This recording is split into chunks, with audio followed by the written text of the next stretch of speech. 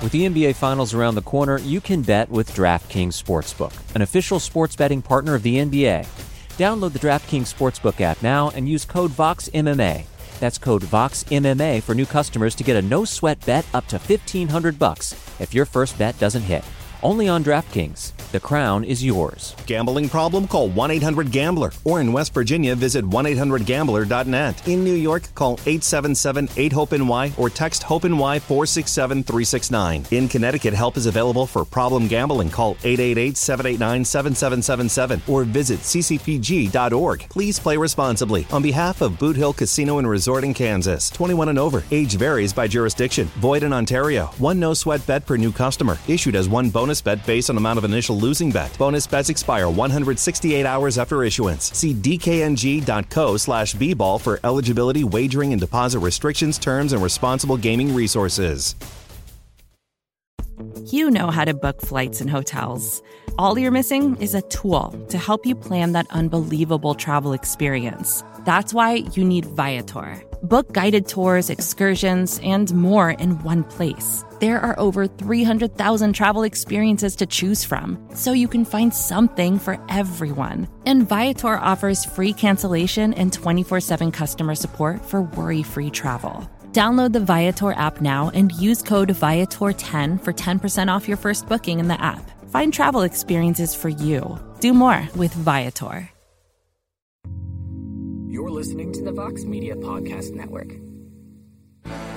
Welcome to Between the Links with your host, Mike Heck.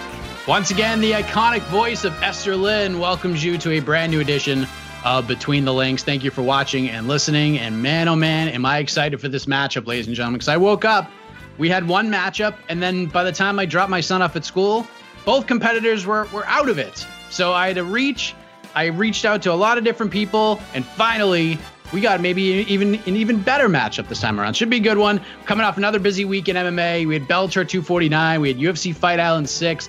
This weekend, of course, UFC 254. A lot to talk about as usual, so let's get into this great matchup. Another, I guess, number one contender battle of wills, but we'll see what happens here. First, the multi-time champ from the past, the panelist, joins us once again. It's been a minute since we've had takes this fiery on the panel from MMAfighting.com. Mr. Jed Meshew, how are you? I'm doing fantastic. Mike, I need you to tell the whole story, though. You're a journalist. You owe it to the fans to tell them what happened. You had people drop out, and then you had me step up, step in, and everybody is ducking me. Nobody wanted a part of this, except for, of course, the gentleman you're about to introduce. So full credit to him. It was a foolish decision that he has made, but I respect him for coming to take his licks because he's going up against the GOAT, the greatest of all time, the greatest BTL competitor ever. So well done, Aaron. Well done. Interesting that you say that because many remember his first appearance pre-MMA fighting on the show as one of the greatest of all time as he returns to the panel this week. And let me just throw this out there. This is a man that I still hear about from time to time from the viewers because many people believe he got the big fat hose job from Casey Leydon and myself when he faced Jose Young several shows ago. We're going all the way back to BTL episode number 3, but he's back from TSN, one of the best in the business, Mr. Aaron Bronsteter. Aaron, welcome back, my friend. I'm happy to be back, and you are right. That was a nonsense judgment. I hate to say that about Casey. He's a good man. I'm going to pull a Stephen A. Smith here. He's a good man. He's a nice man. He's a good husband. However, I definitely won that last one, and I'm here to get it back. Unfortunately, Jed is an easy mark, and when you told me it was him, I was happy to jump in. Although I'm sorry, maybe the better guest will come back next week, Mike. I'm sorry they bailed on you, and you had to deal with the leftovers. These are pretty darn good leftovers. It's like turkey. It's like Thanksgiving, but like 9 o'clock at night. You want to eat some turkey sandwiches, and I think that's what we got here. Some good leftovers. The leftovers are better than the original dish. Hey, throw it into a sandwich. Pretty obvious. 100%. Yeah, the stuffing, the cranberry sauce, all between 2 pieces of bread. That's what we got here. Between the bread, between the links. But let's put a bow on UFC Fight Island 6 because we have a lot to get into. Brian Ortega returns from a nearly 2-year layoff. He defeats and dominates the Korean Zombie.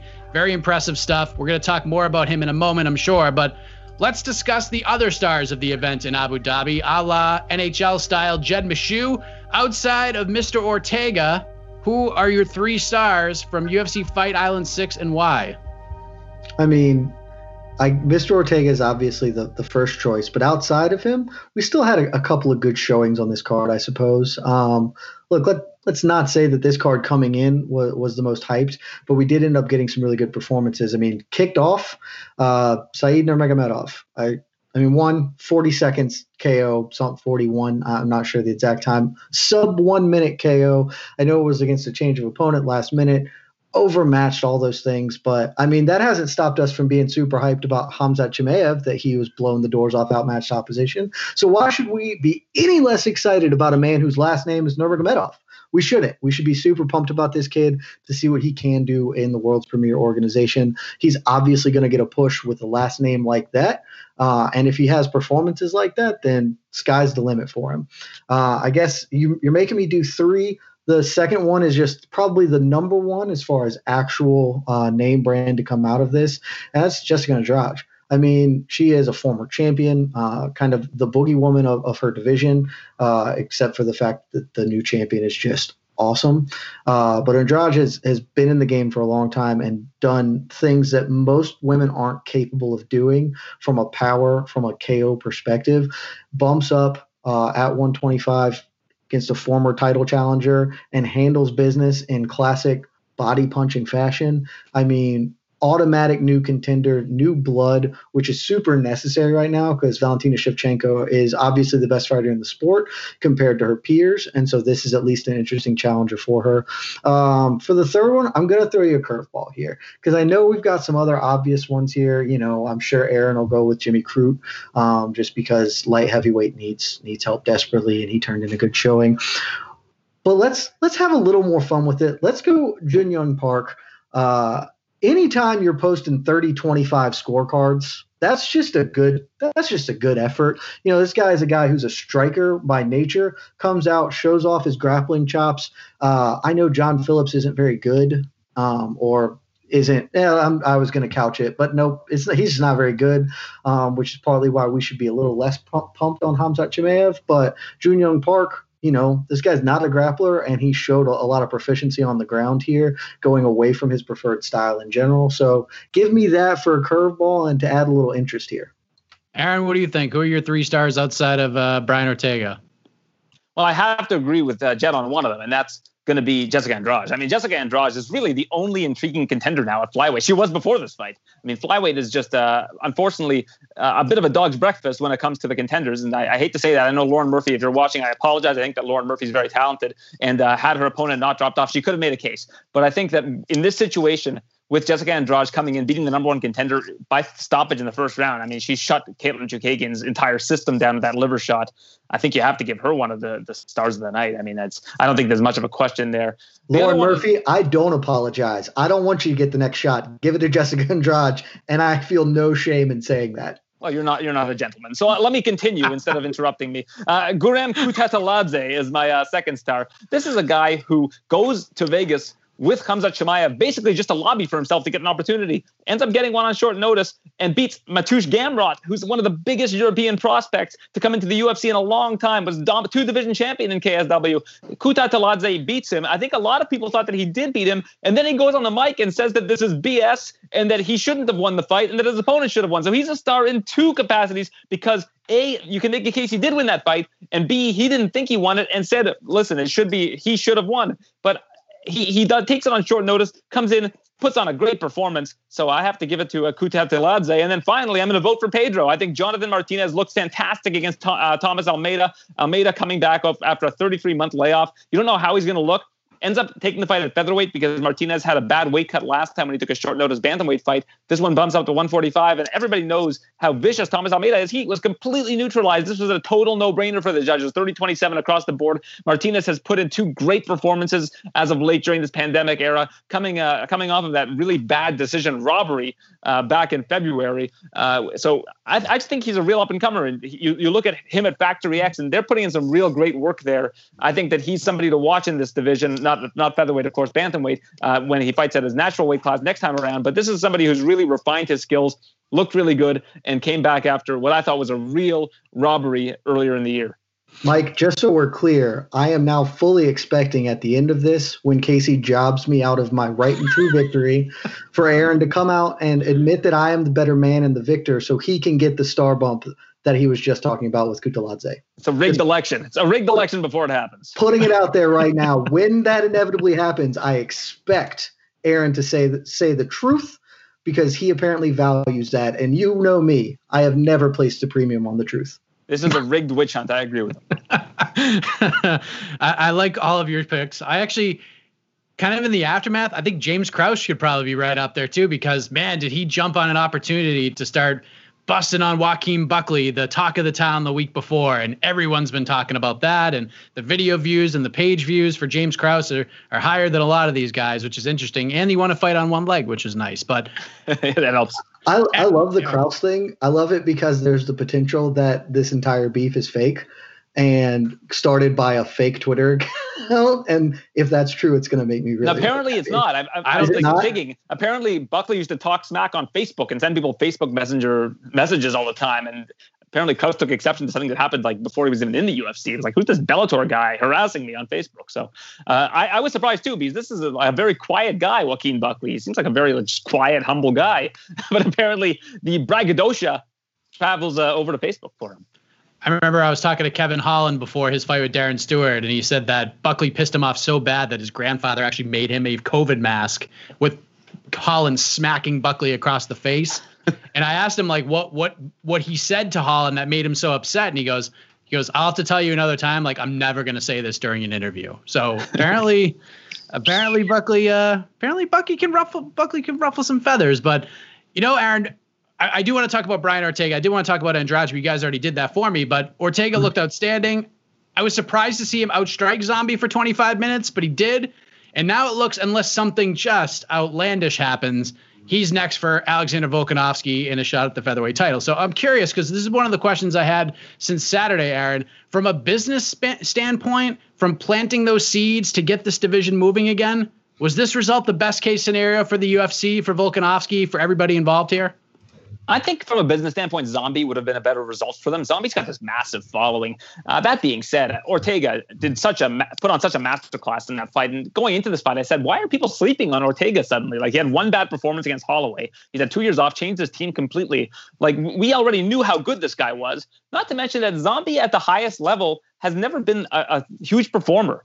We saw that thing against Yair Rodriguez. He was winning that fight for the most part, but a lot of the times he's lost fights that he should have won in the past. And there have been times where he gets to a certain level and he can't get it done. Now, he did get to a championship fight against Jose Aldo, dislocated shoulder, very unfortunate result. But I do think that Brian Ortega showed that he was an elite fighter prior to that fight against Holloway, got injured, had to rehab, had to basically do it all again and put himself back into shape and put himself back together again. And he did so. And, people were talking about the layoff, but look at his opponent, the Korean Zombie, goes and does military duty for 3.5 years, comes back and doesn't miss a beat against Dennis Bermudez. So I think that layoffs can be treated differently for people. A lot of his layoff was rehabbing, so he wouldn't have been training, but he tore his camp down, built it back up. And now look what we have with Brian Ortega. I think that his performance is something that's going to be a lot more marketable this time around. What do you think, Jed? Yeah, I disagree with just everything Aaron said right there. I mean, there was a lot of really good reasons to doubt Brian Ortega going to this. The first being, Brian Ortega is bad at fighting. And I know that that's a controversial opinion, but it's one I've had for a really long time. And it's one that I'm going to keep saying all the way up until he wins the title, taps out Khabib and wins the lightweight title and gets inducted into the Hall of Fame as the greatest of all time. Because in all of the career that we have seen him compete in, he has lost every second of every fight up until he won them. And there's certainly something to be said for that, for his kind of predatory finishing ability. But I mean, go back and look at his career. Like, he was just losing to everybody he fought, and then he wins. He gets the KO, he gets the submission. The only person he didn't pull it out on was Max Holloway. So there's not a lot of tape of Brian Ortega beating people up inside the cage for protracted periods, except for this past weekend, obviously. I mean, you got to take your hat off to him. Can't say anything bad about that performance. But I mean, heading into the performance, Brian Ortega he took the 2-year layoff. He did not hold a win over a single currently ranked opponent, like a currently ranked featherweight. Like, I think there's a real justifiable argument that even beating Zombie, Ortega doesn't deserve a title shot at this point. He has one top 15 ranked win right now. Like I know that that's an incredible win, and I'm not going to buck about him getting a shot against Volkanovski, but he has not done a lot in the context of this division. I mean, in the time since he has picked up wins, that big gap, Volkanovski basically put together his entire run in the UFC. So a lot of reasons to doubt him. Good for him. He showed us that, those doubts were misplaced. I think beating Zombie, I couldn't disagree more with Zombie not performing on the biggest stage. I mean, this man has had a career that stretches forever. If you're going to knock him for getting knocked out by Yair Rodriguez with arguably the greatest KO of all time, like just an insane Hail Mary that gets him, not for me, man. I think Zombie's the man. I would have loved to see Zombie fight Volkanovski. I wish they had set that fight up regardless. I don't think Zombie needed another win to get in there, and now I don't think he ever will. But, I mean, I guess Volkanovski Ortega is going to be okay, and I think it's probably fine. I don't think you're getting a big difference from a marketing standpoint either way here. But really, they have the best fight they can get for him. The UFC just won't do it. It's Henry Cejudo. That's the fight that should be made from a business perspective. But nobody wants to talk about quadruple C. Nobody wants to do it. Jed, I mean, I was going to cut you off, but I figured I'd just let you continue to talk because you're just backing yourself into a total corner. At no point in that rambling, incoherent response you even close to anything that could be considered a rational thought. Everybody in this room is now dumber for having listened to it, and I award you no points, and may God have mercy on your soul. Man, I really appreciate the Billy Madison reference, but we're old, so it's cool. A lot of the new people listening to this probably don't know what's going on there because that movie's like 30 years old. So I'm a young man. I don't even know who Billy Madison is. It's a great movie. I should look it up. Okay, cool. Yeah. Yeah, it's a great movie, and the fact that you didn't know that. No, I'm just kidding. That was excellent use of the principle in the quote, and when you have a matchup and a round that close, you're going to lean towards creativity. So Aaron is on the board with the first point of the matchup, but I like. I'm going to lean towards creativity of the man who quoted a film. What? Well, the idea to quote the film is where the creativity stems from, Jed. I don't think it's. You're working backwards. You're working in reverse, Jed. You're working in reverse. You got to work in creative plagiarism. How about that? If plagiarism is creative, then I have a bone to pick with some of my law school professors. See, there's reasons for all this. Now Jed's fired up. Now Jed's got a little bit of a chip on his shoulder, and that means. Look, I already called what's going to happen. We all know what's going to happen. I'm going to get robbed on the rigged witch hunt. I got it. Rigged witch hunt. We're this close to crowning an NBA champ, and with the action heating up on the court, it's even hotter at DraftKings Sportsbook, an official sports betting partner of the NBA. Download the DraftKings Sportsbook app now and use code VOXMMA. That's code VOXMMA for new customers to get a no-sweat bet up to $1,500 if your first bet doesn't hit. Only on DraftKings. The crown is yours. Gambling problem? Call 1-800-GAMBLER. Or in West Virginia, visit 1-800-GAMBLER.net. In New York, call 877-8-HOPE-NY or text HOPE-NY 467-369. In Connecticut, help is available for problem gambling. Call 888-789-7777 or visit ccpg.org. Please play responsibly. On behalf of Boot Hill Casino and Resort in Kansas, 21 and over. Age varies by jurisdiction. Void in Ontario. One no-sweat bet per new customer. Issued as one bonus bet based on amount of initial losing bet. Bonus bets expire 168 hours after issuance. See dkng.co/bball for eligibility, wagering, and deposit restrictions, terms, and responsible gaming resources. Vacations can be tricky. You already know how to book flights and hotels, but now the only thing you're missing is, the actual travel experience. Because is it really a vacation if you're just sitting around like you would at home? You need a tool to get the most out of your time away. That's where Viator steps in. You can book guided tours, activities, excursions, and more in one place to make your trip truly unforgettable. Viator has over 300,000 travel experiences to choose from. Everything from simple tours to extreme adventures and all the niche, interesting stuff in between. So you can plan something that everyone you're traveling with will enjoy. Real traveler reviews give the inside scoop from people who already been on the experiences you're considering, so you can plan with confidence. Free cancellation helps you plan for the unexpected. And 24/7 customer support means you can travel worry-free. Download the Viator app now and use code Viator10 for 10% off your first booking in the app. Find travel experiences for you. Do more with Viator. Well, all right. Well, let's move ahead to Saturday because UFC 254 is going down. I feel like we've been waiting for this event the entire Fight Island trip, and even before that, Khabib versus Justin Gaethje, the main event for the undisputed 155-pound strap. This doesn't need much more of a build from us because the fight is amazing. And I have to say, Aaron, just hearing the opinions of a lot of the fighters that I've spoken with over the last few weeks, there are a lot of them who feel that Justin Gaethje is going to do what no other man has done before, and that is beat Khabib Nurmagomedov in the octagon or in any ring or cage on Saturday night. So it got me to thinking, since I haven't heard things this one-sided against Khabib in a long, long time, maybe ever, is this the greatest lightweight title fight of all time, at least on paper? I think from an X's and O's standpoint, you can make the case, but I just don't think that it has the same allure as Khabib versus Conor. I mean, that was such a long time in the making. You look at the promotional materials that had come about from basically a year of promoting this fight.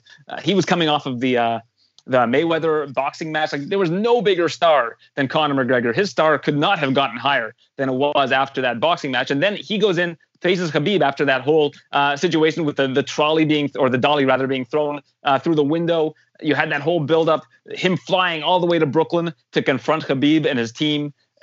I think that if we're talking about the greatest, listen, from an X's and O's standpoint, I certainly think that Gaethje poses a lot of problems, but it's not different than the Khabib fights where they say, well, what happens when this happens?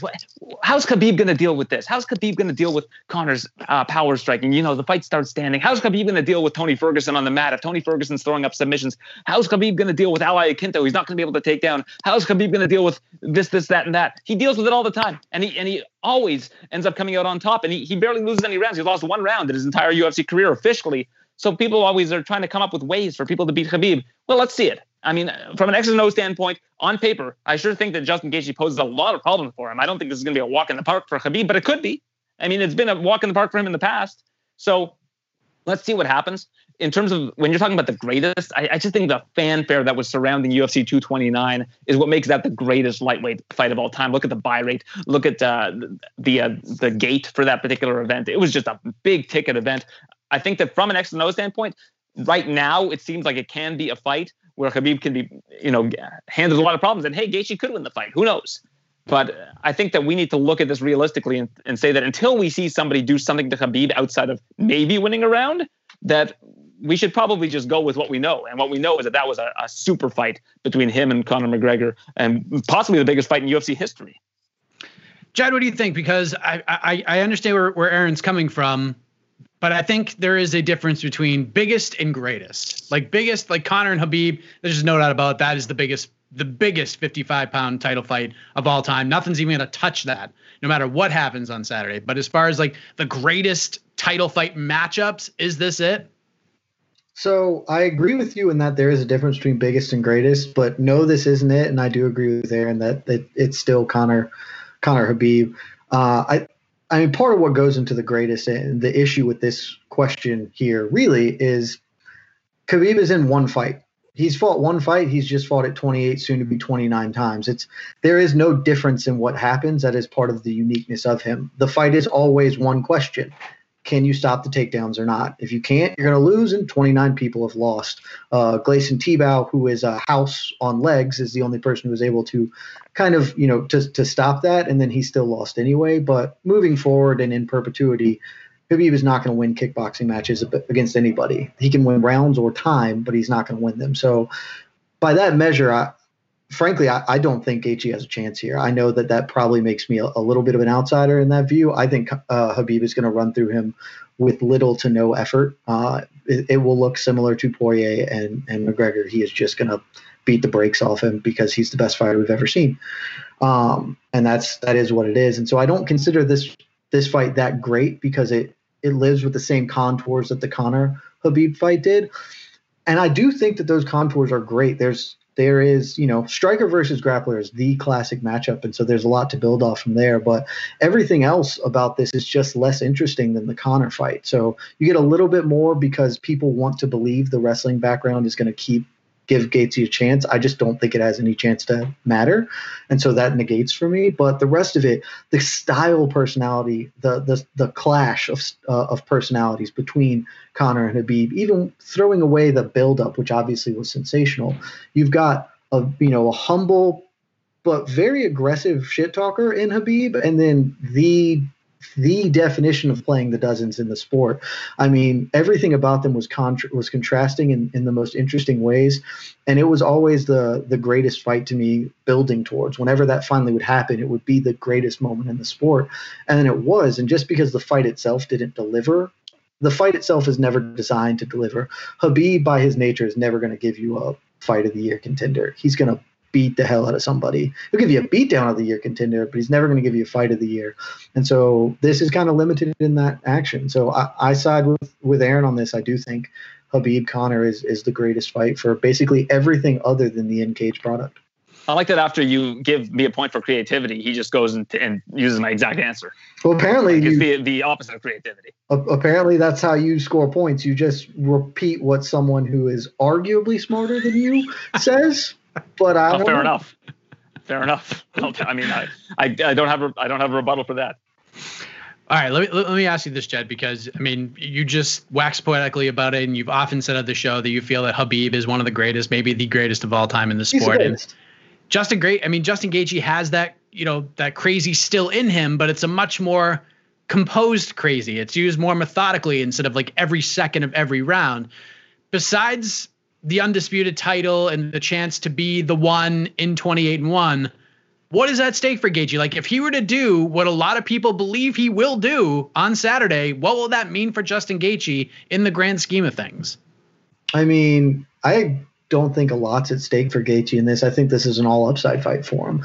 I mean, obviously, if he does get the win, tremendous. It's going to launch him, catapult him into the stratosphere of stardom and all these other things. If he loses, no one's going to knock him. He's still the most exciting fighter that's ever been in the sport. And I don't think that's up for debate. Honestly, I think that's pretty clear. If he wins, he gets a lot. If he loses, he doesn't lose much. So there's not a ton being risked, but there's basically everything to gain. But I mean, he's just not going to win. So it doesn't matter. Like, we can talk about it like he's got a chance. He just doesn't. Like, he's going to get dump trucked. What are your thoughts on that, Mr. Brownsetter? I don't know if that's 100% fair to say. I mean, if you look at who Khabib's beaten, his resume isn't fantastic. He's beaten Conor McGregor's obviously a massive win. Conor McGregor, you can argue, is a top 10 mixed martial artist of all time. And then, of course, the win over Poirier. Look at how good Poirier's been. That's another good win. But leading up to that, his resume doesn't have much. You got Al Iaquinta, you got Michael Johnson, you got Abel Trujillo. Like there's a lot of decent names.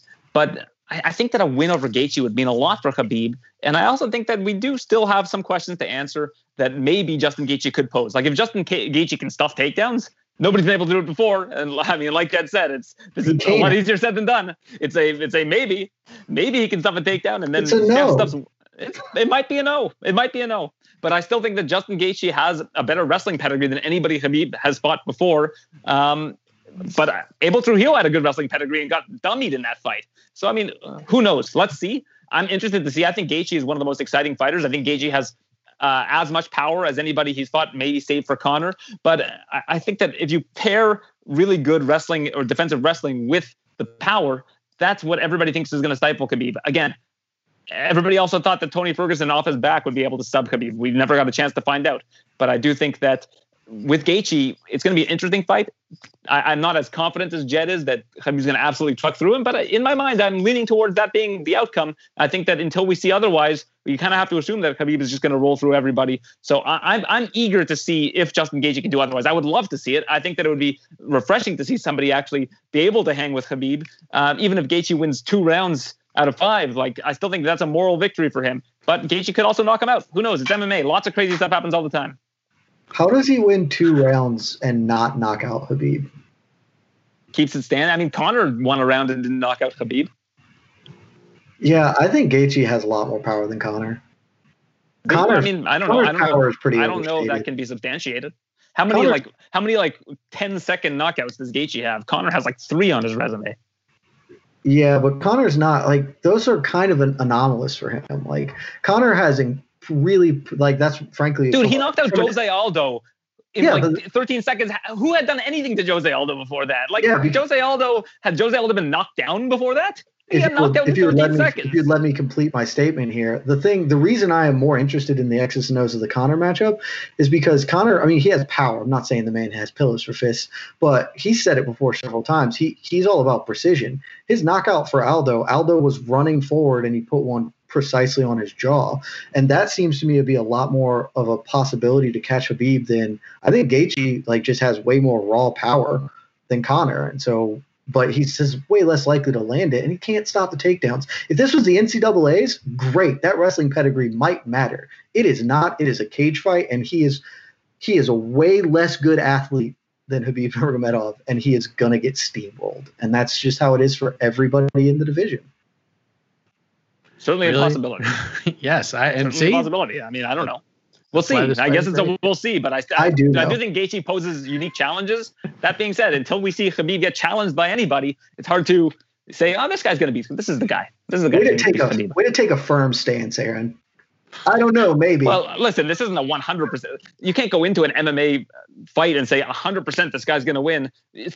Maybe it happens. I don't know. I would say he's got a very large chance of it happening. And I think that, again, until I see somebody do something otherwise to Khabib, I'm going to just assume that he's going to be as dominant as he always has been. And he's still young. So let's see how it goes. Really love this fight. Creates this kind of conversation. And again, I've never, of all the Khabib fights that I've talked about and asked friends about and asked fighters about, never heard it so one-sided for the challenger or for the guy fighting Khabib as I've heard it for Justin Gaethje. It's crazy. It's wild, but I can't wait to see what continues to happen in this matchup as the point for this round goes to Mr. Jed Meshew. He is on the board. I like it. I like what's going on here. This is fun. As we're going to take an even deeper look at this card, Jed Meshew, UFC 254, obviously is built around this title fight. There are some important matchups, some fun ones sprinkled throughout this card. So I am curious, outside of the main event, and there really is no wrong answer here, Jed. At least I don't think there is. And I shouldn't have said that because the last time I said that on this show, a panelist said that Kamaru Usman was the fighter of the year in 2020. But anyways, that was in the past. What is the storyline? What's the storyline that is caught or will have your attention come Saturday night outside of the main event?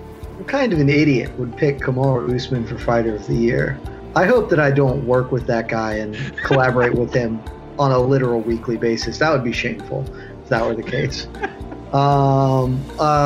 So the correct answer is the co-main event. That's not that fun, and so I'm sorry to not come blazing with takes, but I imagine you'll give me an opportunity to dive a little deeper in the card later. But I mean, I think pretty obviously the most interesting storyline is Robert Whittaker and where he is. He has rebounded with a win from the Adesanya loss and potentially can get himself another crack at the title here with a win over Jared Cannonier. And on the other side of that, Cannonier has basically been handpicked by Israel, by the champion. If he can get through Robert Whittaker, he's going to be the next guy up. If that fight were to happen, that's a super interesting clash of styles. I mean, of course, I'm going to favor Adesanya there, but I think Jared Cannonier is at least an interesting guy, and his move to middleweight has just been spectacular, nothing short of it. And so I think this is, I would say this is a more competitive and interesting fight than the main event, probably the most competitive and interesting fight on the card for me, because I think Robert Whittaker is a little over it. I think he's probably the wars with Yoel Romero, the losses. He has 2 losses to Yoel. Let's just put that out there.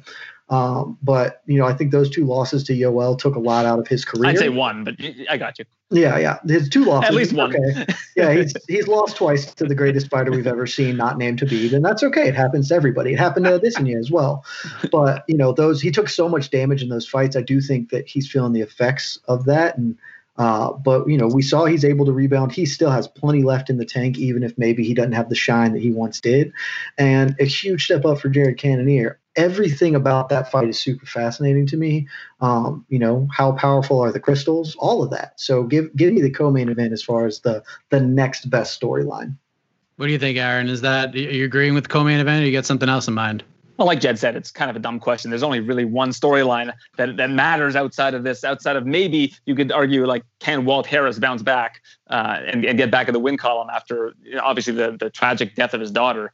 Wasn't able to do it last time against Overeem. I'd like to see how he does against Volkov. I think that's a great matchup, but that's not really from a storyline standpoint. I'm going to go with the co-main event, but I'm going to go in a bit of a different direction than Jed did. I don't think that it's about Robert Whittaker. I think it's about Jared Cannonier. You've got Israel Adesanya constantly for months saying that the dark horse of the division is Jared Cannonier. Well, let's see if he is. This is the number one contender in Robert Whittaker. And you've got Jared Cannonier, who's looked tremendous at middleweight, getting a crack at him. Let's see if he is the dark horse of the division, because I think a win over Whittaker will get him a title shot. I'm not confident that if Whittaker wins this fight, that you see Israel versus Whittaker again. I think Israel, there's a good chance he can move up to light heavyweight and face Jan Blachowicz. Think about it from a promotional standpoint. If Israel moves up, beats Jan Blachowicz, and is now the light heavyweight champion after John Jones vacated the title, like a Jones versus Izzy fight with Izzy as the light heavyweight champion is like, that's bonkers. Like that's John gets to duck the legendary Polish power. It works for everybody. Yeah. So, I mean, I think that you could see him say, well, listen, I beat Robert Whittaker in the first round.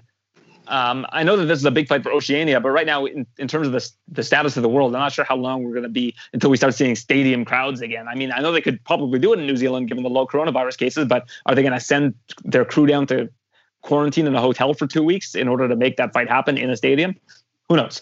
But be that as it may, I think that we're looking at the wrong party in terms of the co-main event in the story. I think that the story is Jared Cannonier and him proving that he has what it takes to beat a Robert Whittaker and ascend to the next level of this division, because who's beaten Robert Whittaker outside of Israel Adesanya and of course arguably Yoel Romero? I'll say that I think Yoel won the second fight, and I think it was fairly clear. I thought that was a robbery. The first one I would give to Whittaker, but that neither here nor there. I do think that Cannonier is the story, not Whittaker. No love for Casey Kenny trying to be a Hamzat Chimaev part 2, trying to get 2 wins on Fight Island. Nathaniel Wood was on the same card as him. What do you got to say about Nathaniel Wood? Are you disrespecting Nathaniel Wood?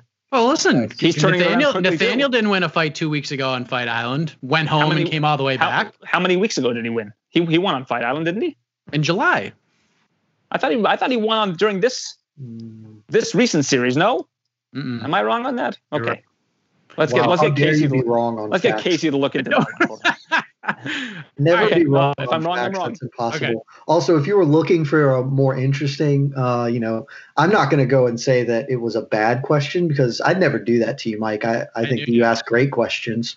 But if you wanted a question that can lead to some more interesting choices, you know me. I love the deep dive. And this isn't even that deep of a dive, but you can't tell me that Tai Tuivasa Stefan Struve isn't going to be hilarious and fun. Like, when in doubt, heavyweight's always just amazing. And Stefan Struve, great personal story, the comeback. Tai Tuivasa hasn't won in like a decade, but he can punch really hard, and Stefan Struve still doesn't know how to be tall. It's just going to be calamitous fun, and I feel no shame for being really excited about that fight. Yeah, see, if you would have asked what fight are you most excited for outside of the main event, I would have had a different answer than the co-main event. I want to see Ion Cutelaba in that rematch against Ankalaev. I think that's an awesome fight, and I think those are two really strong fighters in that division, and I think Ankalaev has a good chance of being a champion in that division one day. So that would have been my answer, but you can go with whatever question you like, Mike. It's your show. Hey, listen, and that's the beauty of this game. It's a great show, Mike. Yes, it's the beauty of this game, because you can take questions, you can interpret it however you'd like. If you want to, for most fun fight or deep fight, like however you want to see it. There's no wrong answers here, unless you say Kamaru Usman is the best fighter of 2020. Yeah, that would be. There are no wrong answers on this show. I forgot Cowboy Oliveira's on this card too. He's fun. And that's going to be a good fight just in general, because Cowboy Oliveira is good at fighting, and this the Shavkat Rakhmonov, is that right? Did I pronounce that right? Maybe. Let's go with yeah. I want to say yeah. Undefeated prospect, so that's good. And I still maintain that Cowboy is the correct next fight for Hamzat Chimaev. I think that's the fight I'd like to see Hamzat take. So I know Oliveira's asked for that. So if he can get a win here, get on the mic, maybe he can stir something up for a couple of weeks later down the line in Fight Island. What do you believe, hold on, week down the line in Fight Island. This is the last event on Fight Island in 2020. Oh, well, see, now I've been wrong about something too. We're even. Perfect. Call it square. I'll take it. Okay. All right. So we asked this question about something earlier. I think we talked about it in regards to how the main event played out this past Saturday. So, Aaron, what is the best case scenario for the UFC in this co-main event? Like, you got Cannonier, who Adesanya, the middleweight champion of the world, has a ton of respect for. He's already pegged him as the next guy if he wins. Taking on Whitaker, who was the champ. We've already talked about this. Adesanya dominated him. He's coming off the loss to Till. Dana White said, well, you should still make the argument for Whitaker, but it doesn't matter. I mean, really the way that most casual viewers, most people watch sport are looking at this fight is if Cannonier wins, he's going to fight Adesanya. If Whitaker wins, they're going to skip over all this. We're doing 205, whether it be Jones, whether it be Blachowicz. All depends on what happens on Saturday. So what is the best case scenario? A Cannonier win or a Whitaker win? I think from a promotional standpoint, you've got to go with a Whitaker win because, as you mentioned, it opens up a Pandora's box. Because you now have Israel who might say, I don't think I want to face Whitaker again, move up to 205, and then you can build towards that Jones fight. But I also think that if you do a Whitaker and Adesanya rematch, and you do it in Oceania at some point in time, like that's always going to be a big fight there. So if you're looking at promotional value, it's not just about, we've got a new challenger for the middleweight title. And I know that Israel's been building towards Cannonier being the dark horse of the division, but I think that from a dollars and cents perspective, if you're going to look at it that way, and from a promotional standpoint, I think the better scenario is if Whitaker wins in both cases. If he decides to face Whitaker again, and you do that in front of a big crowd, the numbers in terms of pay-per-view for Australia and Oceania have been off the charts when Israel's been fighting. In fact, in New Zealand, his last fight actually beat the fight with Whitaker in terms of buys in New Zealand. So I think that that's still a mega fight whenever it happens. And I don't think that Cannonier versus Israel is as much fun for the casual fan. Like, I don't think it's as intriguing of a fight. I do think that Israel's built towards that. I just don't think that from a promotional standpoint, strictly promotional, that's the best case scenario. Jed, what do you think? I agree. The less interesting fight is definitely the guy we haven't seen, the champion. Absolutely. Nobody said interesting. Promotional standpoint. Yeah, from a promotional standpoint. Making money is the promotional standpoint. That's what you want to do as a promotion, is make money. That's what their business is. Their business model is one that makes money. How often do reruns outperform the original item? Like, that's just nonsense. Jared Cannonier, the best outcome. Jared Cannonier blows the doors off Bobby Knuckles, gets on the mic, talks some trash, kicks up a fight, and that happens. I can explain to you when the rerun outdoes the original. I mean, you have the Australian audience, which is a big crowd, and they're not going to be as interested if it's not Whitaker in there. There won't be as many buys. I don't think anyone's going to be that pumped about a Whitaker. It's a thing that you can do and won't be like miserable. It'll be fine, but everyone knows what happened in that fight, and that's just what it is. And frankly, I don't actually think Adesanya takes it. I do think he moves up to 205. But at that point, if we're just saying, well, he goes and takes the 205 belt, we're overlooking the legendary Polish power, and I will no longer ever underestimate Jan Blachowicz because he's knocked out too many people that I thought should have pistol whipped the man. So, look, champ is champ, and he gets to be champ, and I may pick Adesanya if that happened, but Jan Blachowicz has earned my respect, and I will not say, just let Izzy move up, take that belt, set up the John Jones fight. I respect Jan Blachowicz. John Jones. It doesn't sound like you just think he's holding the belt for Adesanya. Hold on, answer this question for me, Jed. Answer this question for me. Yeah. If you were to do a poll of every UFC fighter and say, who's the most beatable champion right now in the UFC, what do you think the number one answer to that question is going to be at any division? I mean, I don't know. No, you do know. You know the answer. You're just sitting on it. Unclear. You know the answer. It's 100% clear what the answer is. And there's no disrespect to Jan Blachowicz, but people think they can beat Jan Blachowicz. And that's because we haven't seen Jan Blachowicz defend the title. I've been very impressed by Jan. I've been impressed by Jan. And I think Jan is a great guy. I really like Jan. I think that he's a good role model and a good person to be the champion. But I also think that if you ask people around you, like if you ask the fighters and you did a poll and it was an anonymous poll and you said, who is the most beatable champion right now, that I think far and away it would be Jan. Yeah, but like, what does that have to do with anything? Realistically, it doesn't. It has to do exactly with what your argument was. My argument is that we're overlooking Adesanya, and yours is, well, everybody's doing it, so it's okay. Who said we're overlooking Adesanya? You are. We're overlooking Jan Blachowicz. Sorry, I misspoke. And yours is, well, everyone's doing it, so that's okay? It is okay, yeah. That's the How does that make any sense at all? If Jan Blachowicz ends up beating Israel, like, you've built this massive European star. Like, I think the UFC would love to see Jan beat Israel. Massive star. I think you've built a slightly bigger star, but you've also just. If he beats Israel? You've built a slightly bigger star, but you've really just cratered your existing big star. Yeah, that would be bad. But I mean, people have to lose. Like eventually fighters will lose in the UFC. Yeah, I think you're counting a lot of chickens, and I think that it just makes that's the purpose of this question, is to count the chickens. We're being asked to count the chickens here. You're counting chickens like 6 years down the line. Like, but that's the way you got to think from a promotion. I'm saying right now, the best thing that happens is very obviously Jared Cannonier beats the brakes off Bobby Knuckles and sets up a pretty good middleweight title fight. And after that. Yeah, after that, Izzy's just going to go fight John Jones anyway. Like, he can do a good title fight or maybe a rematch with Robert Whittaker, maybe not a bunch of, nobody's really got pumped about options anything. Are what promotions love. You don't like being written into a corner of your promotion. They need options. You want to monetize your stars. Yeah, if I'm stepping up to the plate, I'm not looking for the hardest pitch to hit. Give me something down the middle to launch out into the stratosphere. Yeah, that's the way Dana White thinks. He likes just easy matchups that are just going to that's the next rightful contender. Support for this show comes from Atlassian. Atlassian software like Jira, Confluence, and Loom help power global collaboration for all teams so they can accomplish everything that's impossible alone. Because individually we're great, but together we're so much better.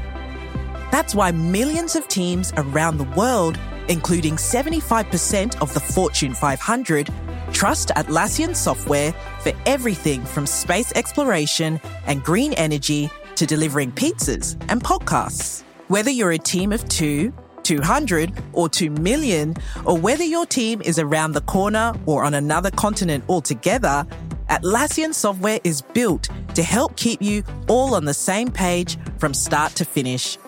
That way, every one of your teams, from engineering and IT to marketing, HR, and legal, can stay connected and move together as one towards shared company-wide goals.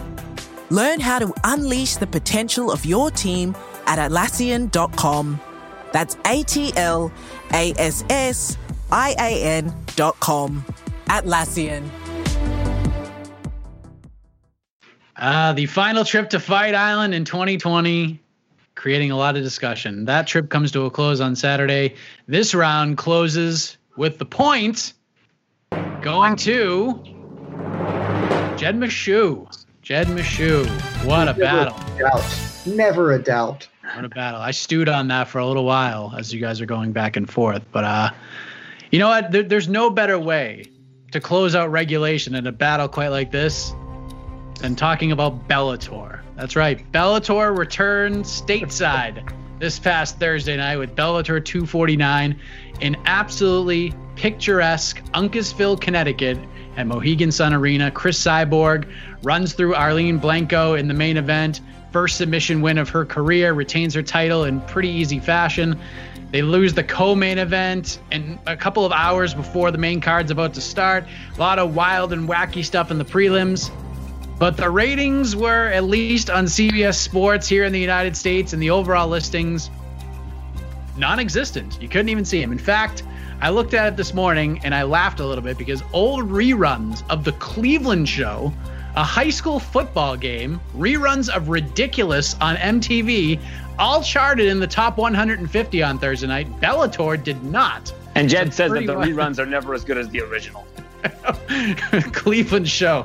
Reruns of The Cleveland Show beat Bellator, which is crazy. So let me ask you this, Jed, because we talked about this right after Scott Coker made the announcement, super early in this CBS Sports era. But since the big reveal has been made, they've had some events, they've had title fights, they've made a ton of really good prospect and free agency signings. Huge main event at next week's Bellator event between Mousasi and Lima. How would you grade what we've seen from Bellator since Scott Coker had that presser and made all of these different announcements? I feel so bad for Scott Coker because he is objectively good at his job. Like, he does all the right things. He makes the moves that make sense. He is a good promoter. By all accounts, seems like a good dude. Like, he's not trying to lock people into restrictive contracts or abuse his workforce or, take advantage of them for personal gain or any of those other things that potentially other people in combat sports may do. And he just cannot win for losing. Like everything that he's done, I think has been good the last few months. I think the fights they've put together, the prospect signings, their committed effort to European MMA and hosting events there, going to Paris, putting on events in Milan and staying focused on Italy in that regard. Like all of these are really great ideas and concepts, letting Michael Chandler walk away, not trying to get into a bidding war and supporting him publicly and saying, hey, his journey with us is done. When he's done doing what he needs to do, there's a spot for him to come back here. And maybe Michael Chandler will be the first inductee into the Bellator Hall of Fame. He does everything right, and he just can't get a damn bit of traction. And I don't know the answer, man. It's tough because the results are not there with the process, and it's been that way for him for quite some time, honestly, before Bellator, and we're just seeing it again. I don't know if it's just the environment. I don't know if people just aren't as interested in some of these things as the MMA media is pretty pro on, but something is not working from a ratings and a number standpoint, and that means that they're going to have to change things up. If they're not getting the traction with what they thought, they might have to go back into the spectacle side of things or be less built around prospect development. And while that's fun, don't get me wrong, when I get my time as the champion after the show, we're going to talk all about spectacle MMA, but it's not what Bellator has been lately, and it's not what I think we collectively want it to be. And so, again, I just feel bad for Scott Coker and Bellator because he's doing all the right stuff, and it's not getting him the results that it should. What do you think, Aaron? Like, is it just like time? Is it getting used to a new network, old habits, like waiting for the right fights? I mean, Chris Cyborg is a pretty big star for them, but it just doesn't seem to be translating in the ratings in the U.S. Like, what's going on here? What do you think how do you think they've been doing here? The problem is the fights. Nobody's tuning into them because nobody's interested. They haven't built anything that is worth tuning into. When the featherweight Grand Prix comes back, that is worth watching. I'm excited for that. The Nemkov knockout over Bader that's a great highlight, and it's good. And they keep trying to push this narrative that they have the best light heavyweight division in mixed martial arts. Great, and sure, maybe you can argue that. I'm not somebody who would, but I just don't think that they're getting any traction because the fights aren't good. They've got James Gallagher fighting people nobody's heard of again. Michael Page fighting people nobody's heard of again. There's no competition at all for Chris Cyborg. People talk about Kat Zingano. Kat Zingano just got into a decision with somebody nobody's heard of. We need to appeal to people by creating stars. And unfortunately, during the Coker era, they haven't been able to build any of their own stars. A lot of their great signings from before have fallen flat on their face. I mean, I think Antonio McKee Jr., or AJ McKee, he's somebody who I think has a really bright future. I think Patchy Mix was a great signing, and he's looked really good. But if you look at Ed Ruth has fallen on his face. You look at Tyrell Fortune, he's fallen on his face. Aaron Pico has fallen on his face. I still think that there's hope for him. He's still very young. I just think that all of the moves that they've made that are supposed to push them forward end up being two steps backwards, and they just aren't building household names in the sport. And that's the big problem with Bellator. I would like to see them succeed. I think that the more competition, the better. But they lost arguably one of their top three names to the UFC just recently. So how can you say the last 2 months have been good for them when one of their biggest names has left? And you look at the biggest stars in the sport, and a lot of them were built by Bjorn Rebney. You look at the Pitbull brothers. They're two of the biggest names.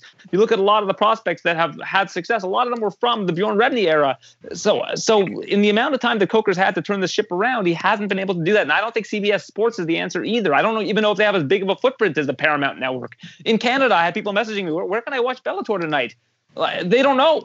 These are MMA fans that have no idea where to watch the events. We don't get CBS Sports Network. I think we might get CBS Sports Network here. I don't even know. You have to look it up. But people people want to watch the fights and they can't find them. What's going on with this promotion where people aren't even able to consume their product? I want to give them the benefit of that. I really want them to succeed. I think that they have a lot of really quality prospects. I think their signings lately have been awesome. Usman Nurmagomedov is supposed to be a big up-and-coming star. Magomedov is a big star as well. He's the last guy to beat Piotr Jan. He's a good fighter. They're making the right moves, but it seems like none of them are panning out, and they end up signing a lot of the UFC's fighters, and then those fighters don't end up having a lot of success. I mean, Bader, of course, is certainly one of the exceptions, but you know, like then they headline with like Phil Davis versus Mousasi. Like, do you expect that fight to be good? Like, when I saw that fight, I'm like, I'm not going to watch that. It's not going to be a good fight.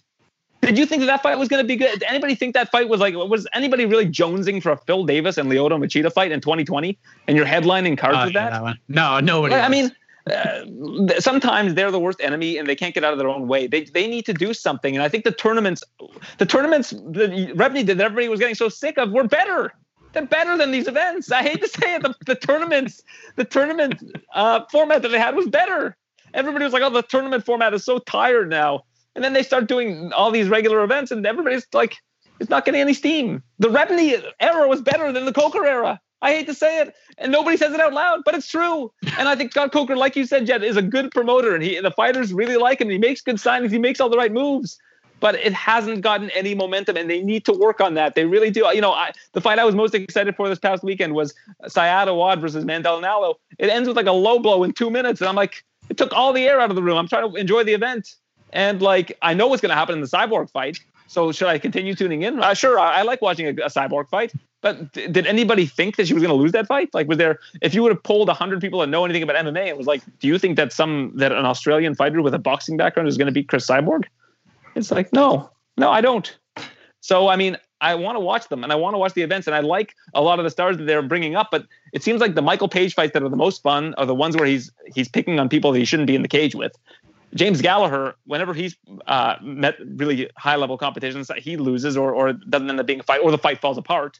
Like they just can't get out of their own way. And I don't know what they can do to turn it around, but they have to do something because like you said, the ratings were you said they're non-existent. I don't even know. Do they track CBS Sports Channel in terms of ratings? I don't know. I think so. I don't know. I don't know. But that's the thing. Like, there's not enough information out there for us to be able to make like a real true observation about where they're at.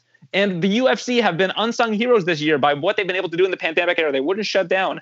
Bellator does shut down, and then they come back with like okay cards.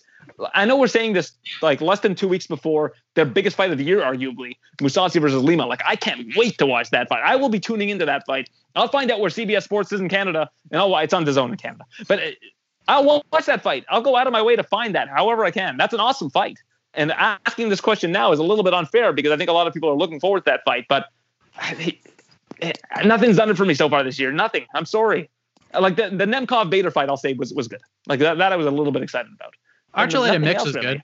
That was good. Archuleta Mix was a good fight too. Archuleta Mix was a good fight. I'm a big fan of both those guys. They're both great fighters. And I think that both of them have a great future. So yeah, that's a good fight too. And I tuned into that one. But so the other fights, like, and then they do these international events. I'm like, I don't know. Like they do them live to tape. Like still in the year 2020, they like. I'm on Twitter and like people in Europe are like, oh, this guy just won. It's like, okay, well, no reason for me to watch tonight. Oh, here's the highlight. Okay, great, cool. It's happening in real time, and they don't show it until later on a digital platform. They don't show it till later. They don't show it live on a digital platform. Like, what are we doing here? And if they are, I don't know. I didn't know they were doing that now. They certainly weren't doing it last year when I was asking, saying, hey, is this going to be on DAZN when it's actually happening? And they're like, no. But I'm like, but I'm paying, like I'm a subscriber to this service, and you're showing me stuff on tape delay, like in 2020. Like it's in like, is there an argument against this? Like, is there anybody who could be? Well, I kind of get this. No, nobody gets it. Nobody gets it because it's a bird brain move, and I don't know if it's part of their rights deal, but it never should have been. And like, I'm sorry, I'm running out of gas here. But, Aaron, yeah. You have been wronged that you cannot watch the Costello Van Steenis Fabian Edwards fight. I know. That I know I could you not were watch that live. For. By the way, you derisively spoke about every other card they put on, saying that you won't watch it. So you're one of those people who I'm not going to watch it, but if you're not even going to give me the option to watch it, screw yourself. I should have the right to tell you I don't want to watch it. If it's a good fight, I'll watch it. I will watch it. But if I already know the result, I'm not watching it. I'm not watching it if I know the result. If they did Lima versus Mousasi in Europe, I wouldn't watch it if it was on tape delay. I would find out the result. Be like, just go on Twitter. Obviously not. They look at core concept. The tape delay is a dumb thing in 2020. Like there's just not a real great argument, but it's harder for me to swallow that argument when you preface it by saying, I wouldn't watch this garbage anyway, but oh, by the way, how offensive is it that I don't get to watch this? I would watch Michael Page if it was live. I would watch it. Like I did watch Michael Page. I think Michael Page is awesome. He's must-see TV, but like, let me watch it live. Like, why don't I have the option to watch it live in 2020? I don't know. It just feels like there was a lot of I took a tactic out of your book there and just let you ramble because it felt like you contradicted yourself about 7. I didn't contradict myself about anything. What did I contradict myself about? Well, they're not developing prospects, but they've signed a bunch of prospects. Yeah, they haven't developed them. They signed them. And then the ones that they have signed, they haven't developed properly. How do you not develop? It's Ed Ruth. They brought him along. He fought a bunch of people, and at some point you have to win the fights. Like, well, Ed Ruth looked like a great prospect when they signed him. It was a big story. He was like a potential Olympian. He's got this crazy range. What did Scott Coker do to screw up Ed Ruth? I don't know. Like, Ed Ruth could have fought better. I don't know. It just didn't work out. And same with Pico. They kept matching Pico out with guys that were better than, like, they didn't develop Pico. They should have done the Michael Page formula with Pico, but they didn't. They threw him in there with guys that beat him. Like, I think Aaron Pico is so much fun to watch. I love watching Pico, and I'll watch all of his fights. But unless they're on tape delay, I'll watch all of his fights. But Man, I just think that they can't get out of their own way sometimes, and it's a problem. Too? Like, are you just against watching reruns? Because we know your opinion on reruns. You're very into them. Yeah, I wouldn't watch it live and then watch it again at night, if that's what you're saying. I would not do that. So they didn't air the MVP card on DAZN? Not live. No, Yeah, I think they paid. I think it was I was like, I watched the Page fight live, and I don't know why. Like, it was on CBS Sports, but maybe that's why. Yeah, I don't know. But it seems like that's been, I don't know if that one was live or not, but I just know that part of their formula has been showing these fights on tape delay for no reason. Yeah. Like, you have a digital platform. The Gallagher card was on YouTube. It was on their YouTube page, which people didn't even know about. They didn't even know. They don't know about it. They don't know where to find it. Yeah. That's a problem. Like, you need to get your messaging right. It seems easy. Like, the UFC sends me an email. Hey, watch this tonight on whatever channel. Yes, sure. But I already know what channel it's on because it's always obvious. I mean, listen. It's on ESPN. Has anybody ever said, why can't I find this UFC card? Where am I supposed to watch this? They know. They know the answer to that question. Mean, I have they know when and where. Heard that statement before. That was years ago, mind you. But certainly, I mean, the fact of the matter is UFC during the Fox, that was an issue. It was like on FX. Where is it? It makes no sense. It's Fuel TV. Like, it was. No one ever had any idea. Yeah, fair enough. But they're past that right now. Yeah. Yeah, I mean, they're just a massive corporation, and Bellator has good funding and backing. But Viacom's a small corporation. Small potatoes. Viacom. Who's Viacom? Let's not act like Bellator is top of the list on Viacom's concerns. Yeah, but you're saying that their company has nothing. They don't have the resources. No, I'm saying they have good backing, but their company is still small. Like, you can work for a company that is owned by a conglomerate or Fortune 500, and you're still left fairly autonomous. And, you have some benefits to that, but they're part of the show. They're under the show sports umbrella now. Like, they have resources. Like, this isn't a fly-by-night regional promotion. And they've had many years to get it right. Yeah, and their resources put them with CBS Sports, which is your issue here is largely with CBS Sports. No, I don't know about CBS Sports. I don't know where to find CBS Sports. Well, exactly. So I'm in Canada. I don't know. And then people are messaging me like I'm supposed to tell them where to watch Bellator in Canada. I'm not a TV guide. Then I have to go find out where to watch it so I can tell them. They're not providing you a better viewing experience as Canada. That's true, though, but who cares? They're not providing anybody a good experience if they're showing stuff on tape delay. Nobody wants to watch stuff on tape delay. Man. That's true. They seem to have. They're at least trying to fix that problem. In the U.S., they fixed it. Whenever I ask about it, they're like, "Oh, it's outside of our control." Like, well, why would you sign a deal where you can't show your own product live? Because they get money. Is that too obvious of an answer? Do they? I mean, it seems like now they're burying DAZN. Like, they don't even want to. They're distancing themselves from DAZN. Well, they should have done that immediately. It's called DAZN. I can't argue with you on that. I cannot argue with you on that. That one you win. I'll give you the point on that one. I mean, he gave me the point. It's done. 3-1. On that one point, I'll give him the point. Listen, how can you not give Aaron the point in this round? 3, because he just gave me the point. It's a 3-1 victory. We're done. He gave you a point inside the point. The point inside the point. I give you a fraction. You got like a decimal he gave you like a tenth of a point. This is like The Big Short. How does the overarching point not score if the one at the basis of it doesn't get there. The point inside the point goes here. The full point goes here. I'm victorious. Well, Jed, you've got a whole new round to make up for it, so it's all good. Yes, that whole rant was amazing. I fight this last round under protest because I've already won. Listen, I want Bellator to do well. Like, I'm not an anti-Bellator guy. I think that they have a decent product and some good up and coming talent. I just don't think they're doing it right, and I don't know what the answer to that is. But it seems like they can't get out of their own way sometimes. I mean, obviously this card next week is pretty damn good. You got Mousasi Lima for the title. That's a great fight. Nick Newell's back. Even Jake Hager is going to be on this card. Jack Swagger will be fighting, and then some good matchmaking with Jared Scoggins making his Bellator debut. He's going to fight Toby Misek. So, I mean, there's some good fights in this card. And if Mousasi Lima doesn't end up on the top one, that's a great fight. Good card. I mean, that's a good card. Ridiculous. But the last 2 months, they have there haven't been a lot of standout cards the last 2 months, and that's I don't know what that is. They had a lot of time to put it together, had months off. Yeah, and then the featherweight Grand Prix coming up next in a couple of weeks. For getting into France first, I think that's a big move for them going into Paris. I think that's good for them. So they do a couple things right here and there, but it just seems like the overall product has not grown for whatever reason. Yeah, it's hard to put your finger on, but I mean, listen, I think Aaron said it best. We all want Bellator to do well. It's good for everybody. Aaron's going to get the point as we head to the knockout round. I can't freaking wait for this. What a shocking revelation. We never go to the knockout round on the show, but there is one question left. Each competitor is going to have 60 seconds to answer said question. They have no idea what I'm going to ask, but once they finish up, Casey Lyden, the judge, the jury, the executive producer, will render the final decision. So, Jed, you get the option here because you are a former winner. You are a former champion. Would you like to go first or would you like to go second? I like the lead-in for judge, jury, and executive producer instead of executor. Executive? What's he talking about? I'm just buying time so you can have more time to prepare. I'll go ahead and take the lead. Why not? I can be done. I've already won.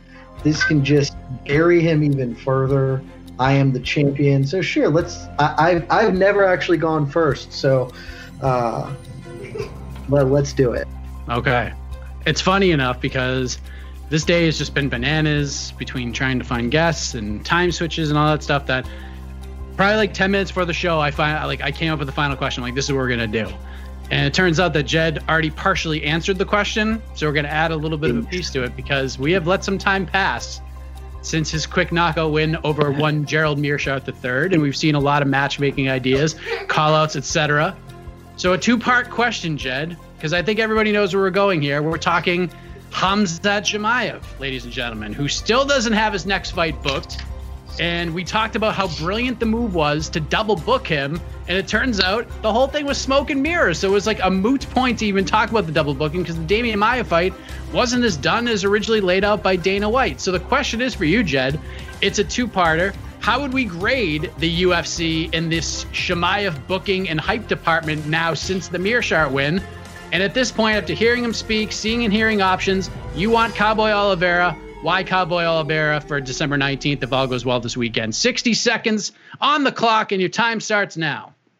So for grading the UFC, I still think they're doing a really good job with it. Even if the Damian Maia fight didn't happen, the double booking thing has built this aura around Khamzat, which is pairing with what he's done to be this indestructible guy, and people are really interested into him. I think at this point he's probably the fighter of the year. Maybe that changes, but I think booking-wise, they're doing okay. I want to see Cowboy Oliveira. I think that's the best fight that makes sense for him because Cowboy Oliveira is the kind of right test for development. What we know about Khamzat, I wrote about this actually past weekend. We just know very little about Khamzat at this point. We know he can grapple and he punches hard and he's really good athletically, but we haven't actually seen him fight against a real test. And Alex Oliveira is going to athletically challenge him and not just be someone who gets rolled over. I'd like to see him take that step before he got really in there with the top 10, top 15 opponent. And then after that, double book him for that. So do Alex Oliveira, and then Chris Weidman said he wanted it. Fine. Chris Weidman, you get the business next. Okay.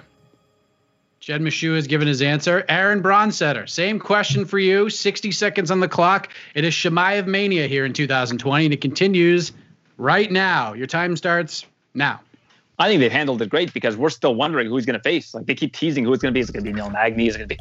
Throw him in the deep end. Let's have him face Leon Edwards. They don't want to give Leon Edwards a title shot.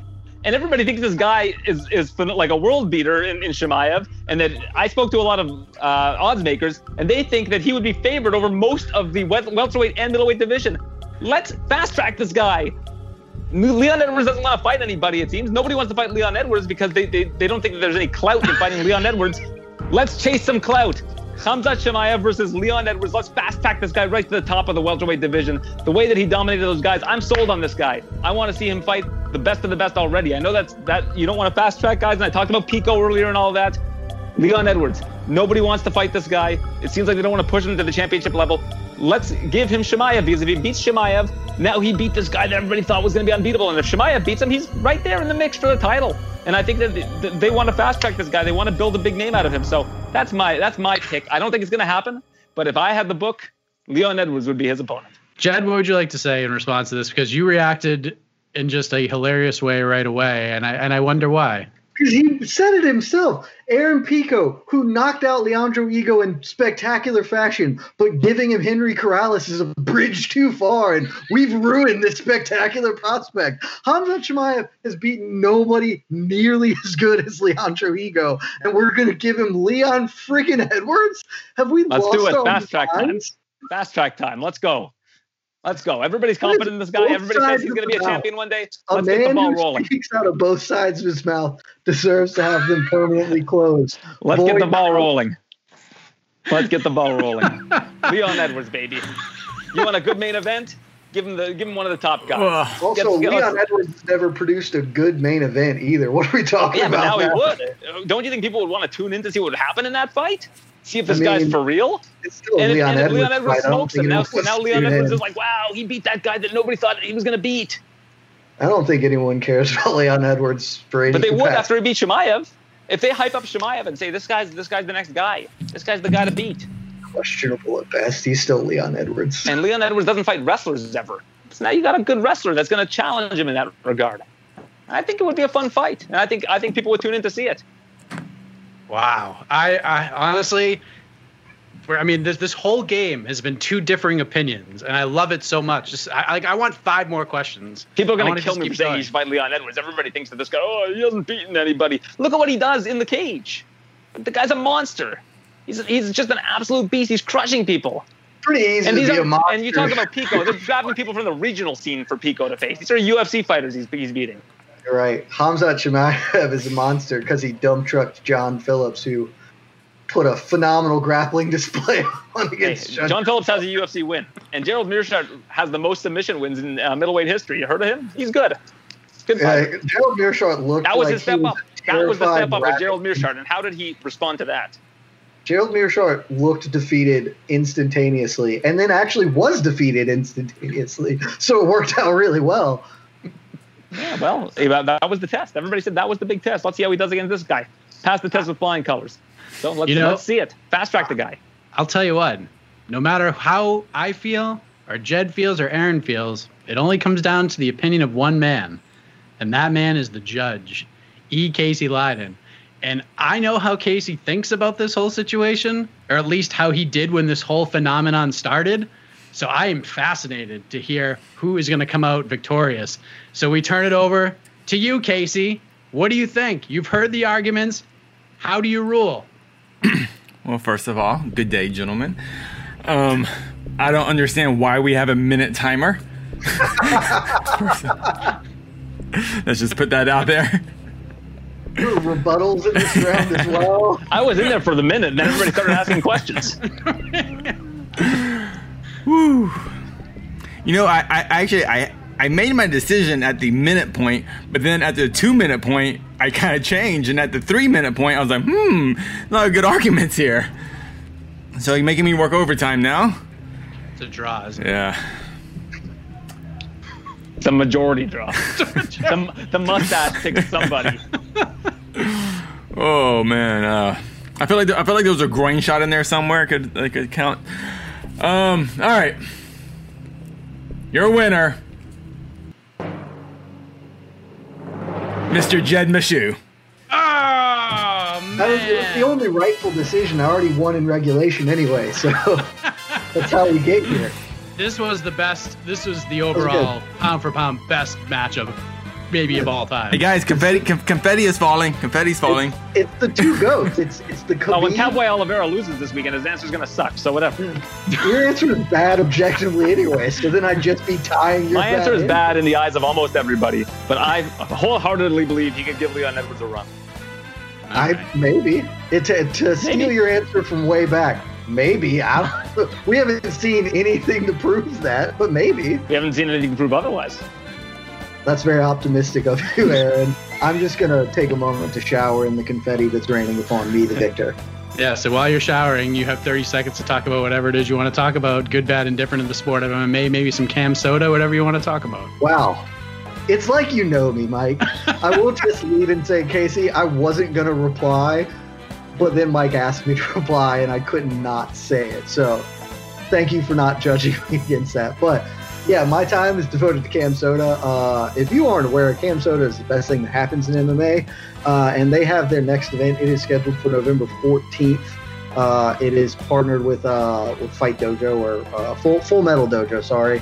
I don't know anything about what's going to go on this card, and frankly, none of us probably will for weeks to come. But whatever ends up happening will be amazing. I have spoken with the Fight Dojo guys, or the Full Metal Dojo guys, and they've got a lot of ideas on the cutting room floor from their first iteration, and maybe some of those will make it in here.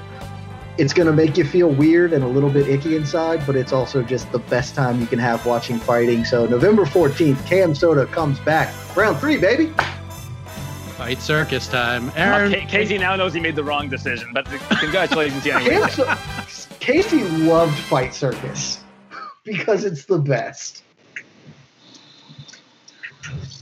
I lost my mic for a second there. There, I think we're back. Okay. No, your audio's still messed up. I was laughing. Oh, there you go. You're back. You're back. Yeah, I was laughing so hard that I pulled the cord out of the damn microphone. It was just such an amazing show. Aaron, any final words for the people? This is this was as close to a draw as you could have gotten here.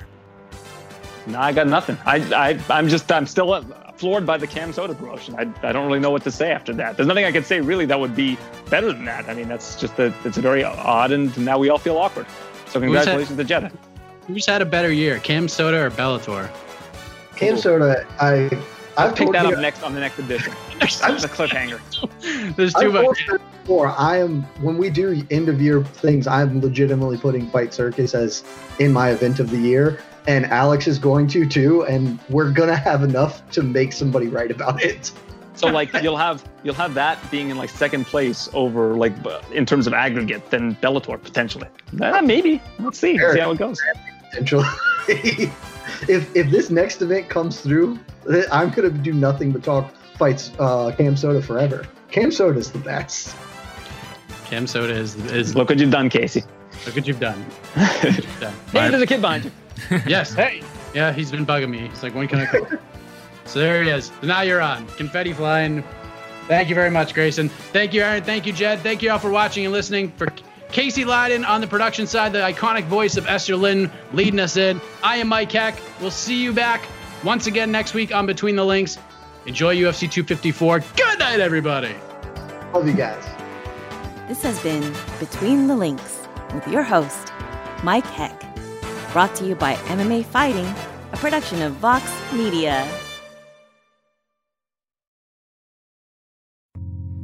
You're listening to the Vox Media Podcast Network.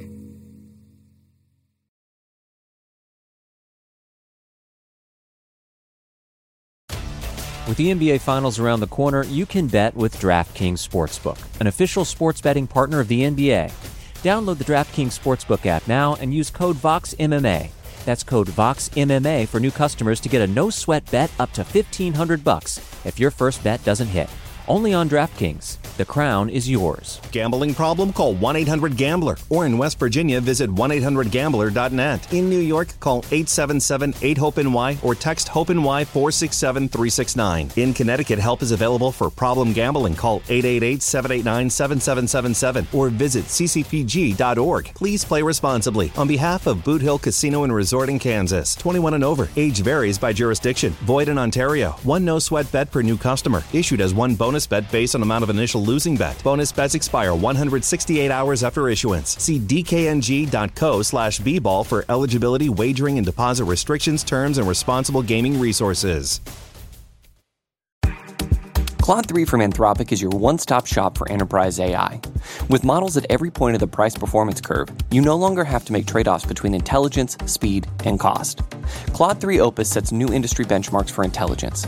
Sonnet strikes the perfect balance between skill and speed. And Haiku is the fastest and lowest-cost model on the market, perfectly designed for high-volume, high-speed use cases. Join the thousands of enterprises who use Anthropic to navigate this new frontier. Visit anthropic.com/Claude, CLAUDE, today. Jumpstart your genius with Claude 3 by Anthropic.